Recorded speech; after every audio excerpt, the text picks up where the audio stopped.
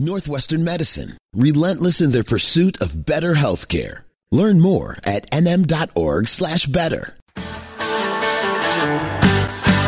Where it's 9:37. Time for our weekly visit with Dr. Kevin Most, Chief Medical Officer, Central DuPage Hospital. Good morning to you, Dr. Most, and welcome to the show. Good morning, Dean. How are you guys doing this morning? We are doing just fine and dandy. I wanted to start off with the COVID news that came out this week, that the CDC expanded the use of updated COVID vaccines for kids. Can you explain? Yeah, we were waiting for this, and it couldn't have come at a better time, to be honest with you, with temperatures dropping and a lot more indoor activities. But we were waiting for that 5 to 11-year-old data. And when I say the data being that old, 5 to 11-year-olds being able to get the bivalent booster. And that information was presented last week and was approved. And as of last Wednesday, kids age 5 to 11 can get that COVID booster, the one that's specific for Omicron, BA4, BA5, the strains that are now circulating. The latest and greatest. It is, and unfortunately, only about a third of the 5 to 11-year-olds have been fully vaccinated, so it's not a big population, but we certainly want to keep these kids in school. Yeah, I was surprised to hear and read the very low amount of people who are availing themselves of this new vaccine. I mean, adults even. Why do you think that is? Well, I don't know whether it is timing, saying, wait a second, I just got COVID, because so many individuals have gotten COVID through the summer, and they say, wait, I'm going to wait until I get closer to the holidays, whether it's apathy and, vaccine apathy, or whether it's saying, people are saying, you know what, hey, COVID's just a bad flu. And I just warn people to be very careful about that. We still have 400 deaths a year. I can tell you right now we have 20 patients in the hospital with COVID. So it still is out there. And those individuals that can get the booster, I certainly would recommend it. I was in Los Angeles twice over the past week or so. And on planes, in crowded areas, most people are wearing masks, which I thought was very hopeful that people are taking the necessary precautions. Yeah, I flew a couple of weeks ago, and I was pleasantly surprised at the number of people wearing it in the airport, especially lining up to get on the plane. Again, people don't look at you wearing a mask and kind of make a face at you anymore. I think we probably are understanding that as we get in closer contact and get closer to the holidays, people want to make sure that they stay healthy. So I think that's a little encouraging, and we'll see what happens. Yeah, let's hope that continues. In the meantime, we should be also thinking about the influenza shots right now, the good old-fashioned flu shots, right? Absolutely, and people should need to know, too, you can get both shots at once. You can get the COVID booster and the influenza if you're up for the COVID booster. So they'll just do it in either arm. But, yeah, we talked a while ago about how bad the flu season was in the Southern Hemisphere, and it certainly looks like that is the way it's going to play out right now here for all of us. Cases are probably about a month ahead of where we normally would expect them right now. We are starting to see a lot of positivity down in the Southeast and the Southern, Texas, all the way across to the Carolinas, which is concerning as we, start to get into this travel season again. Now, what's the difference between just a regular flu shot and the high-dose flu shot, which is being recommended for people over the age of 65? Yeah, so as we age, we know our immune system does not work as well. If you go back even to the COVID, look at, COVID vaccines, who were the ones that got that second booster first? I should say the second primary first. It was those over the age of 65, because we know that as we age, our immune system doesn't ramp up as quickly.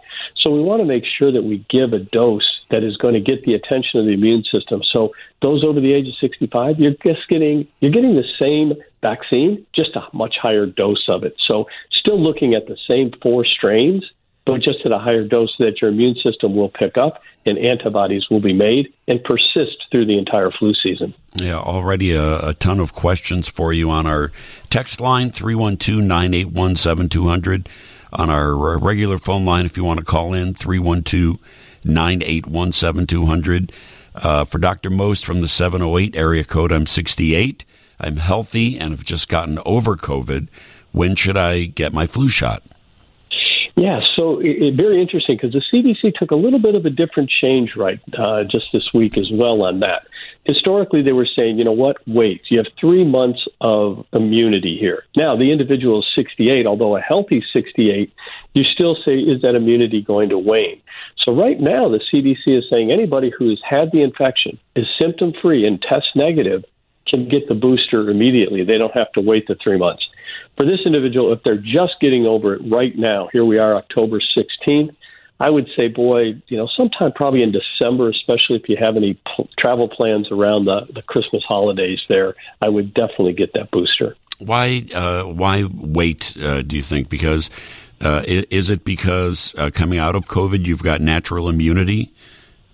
Well, two things, Dean. I think, one, they weren't sure about how many people would step up, and they wanted to make sure that they were getting the vaccine in the arms of people that appropriately needed the protection versus those that did have some natural immunity.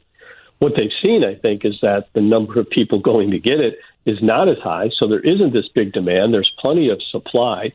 So now they're saying, okay, we can cut back. And those who were concerned about their health, immunocompromised, over the age of 65, even if you've had an infection, now you can get that. I think they were concerned there might be a run on this, and we wouldn't have enough to get those who really needed the protection. And now they're changing their tune and wanting to make sure that those who want to be protected can be maximized. More than anything of questions that I get about COVID during the week, questions for you, Ask Dr. Most. These questions are people asking about the combinations of immunizations and when can they get them, both COVID, influenza, pneumonia, shingles, go down the list. I mean, how should people kind of schedule all of that?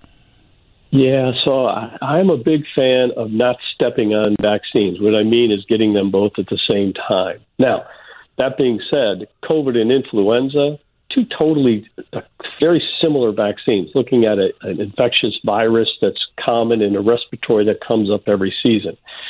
For the pneumonia and the shingles, I say spread those out a little bit, and for a couple reasons. Not that your immune system's not smart enough to handle it, but individuals who get the shingles vaccine often feel pretty punky for a couple of days, and really, why step on that with the other? The other is you really want your immune system to be tuned into that because it is more of a marathon versus a sprint, right? I'm concerned about getting influenza here in the next couple of weeks. I'm not concerned about getting shingles if I'm a somewhat healthy someone over the age of 50, but I certainly want to make sure that I have those decades of protection for shingles as well as the pneumonia versus the immediate term right now, the ones I'm concerned about being COVID and influenza. So I would say individuals who are looking to start their shingles series, get your vaccine for COVID, get your vaccine for influenza, wait a couple of weeks, and then start your shingles series. Is there anything that people can do to lessen the effects of any effects of any of those shots? Well, taking Tylenol, Motrin, Advil certainly will help some of the aches and pains. Making sure that you're really well hydrated will also take away some of those muscle aches. But people also have to understand that, when we talked about side effects from vaccines, that's the body's immune system telling you it is turned on and it is working. It is seeing something foreign in your body that it doesn't like, and it's causing inflammation, which is exactly what we want from the vaccine. That being said, people who don't have any, your immune system is still working fine. You just haven't gotten the side effects. But really, just taking the aches and pains and low-grade fevers, certainly taking simple over-the-counter medications, staying well hydrated, and I tell people get active. Get out, walk, do some very light weights. So certainly something that's going to get your circulatory system working and much more quicker. So okay, so some of those side effects are actually a sign that things are working then. Things are doing what they're supposed to do. Exactly, yeah. Okay, let's get to Dolores. You're on WGN with Dr. Kevin Most. Thank you. When I got my second shot, I was sick. When I got my first booster, I was really, really sick. When I got the second booster, I could hardly get out of bed. So So I'm wondering, with this new shot, do you think I could get half doses? Well, they won't. Yeah, Dolores, I mean, I totally understand what your concern is because of the side effects from it, and I'd love to know how long those side effects lasted. But they won't give you really a half dose because no study has been done on the half dose to say, if we give you a half dose, is it effective at all? So I would say, how bad were the side effects? And if they were so bad that you're saying, I'm not going to do this, then continue all your mitigation strategies of masking and social distancing and doing everything that you possibly can. If they were just, body aches and fever and that, take an Advil, take Tylenol, take some fluids, and then just rest because, like I tell people, I don't know how old you are, Dolores, but individuals... I'm 90 years old. Oh, okay. You know, at 90, I would rather have an ache for a couple of days than COVID or influenza. But it was more than an ache. I mean, I was so sick I could hardly get out of bed. I could hardly move. Yeah. I was just out of it. How long did that last, Dolores? About 2 days. Okay. I'm still looking at these, and someone that is 90 years old. COVID and influenza vaccines are lifesavers.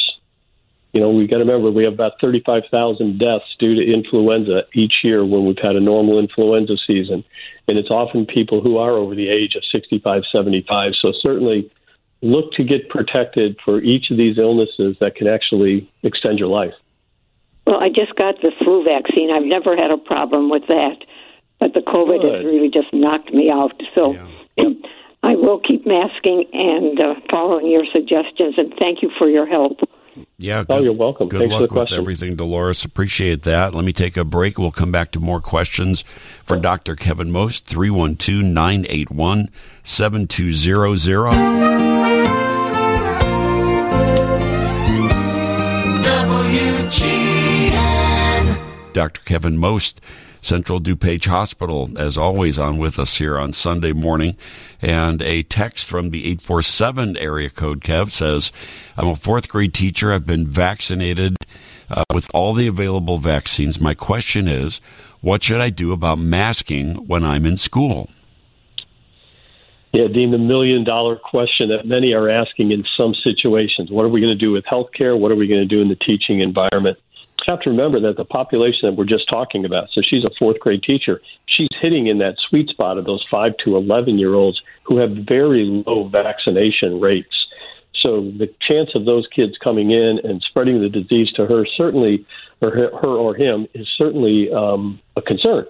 That being said, I think the facial expression of a teacher is very important to kids as they learn. So I would say, mask when you're really up close with them. But if you're standing in front of the classroom, please take your mask off. I think, we've shown that kids had quite a decrease in education over the COVID experience. So we need to do everything we can to maximize them while still keeping our teachers safe. 630 area code said, has Dr. Most heard about hair loss as an after effect of COVID? Maybe that's what happened to my hair. Yeah, that's probably what happened. Yeah.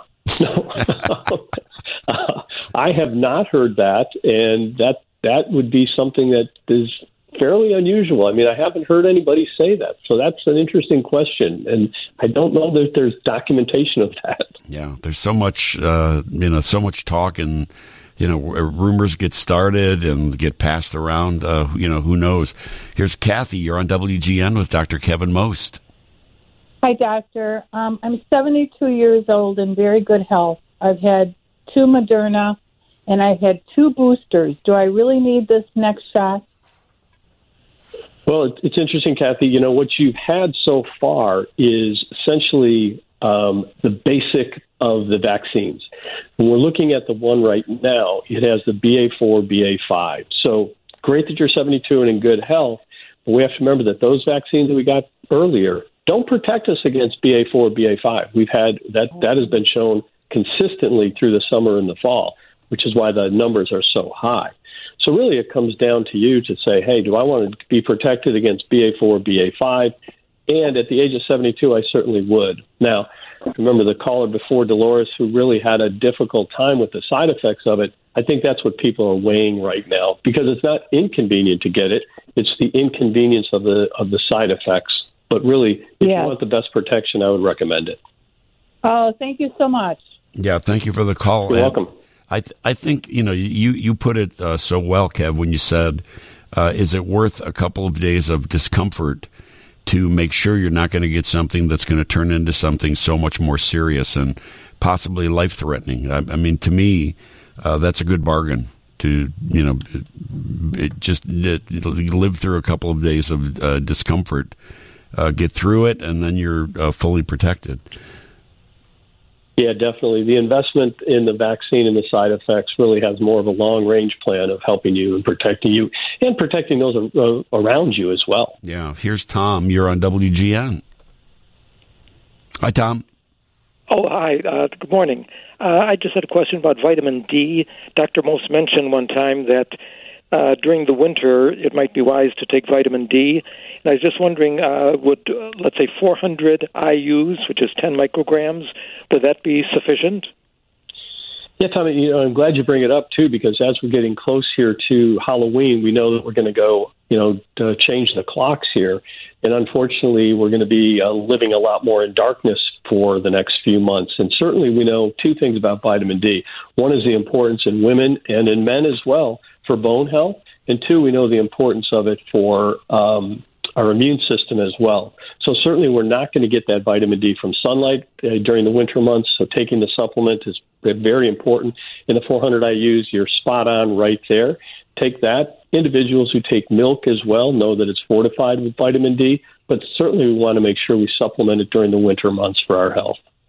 Thank you for Thank you very much. Yeah, appreciate your call. And Kev, as always, we appreciate you joining us. I hope you have a great Sunday. You got it, Dean. Take care. We'll talk soon.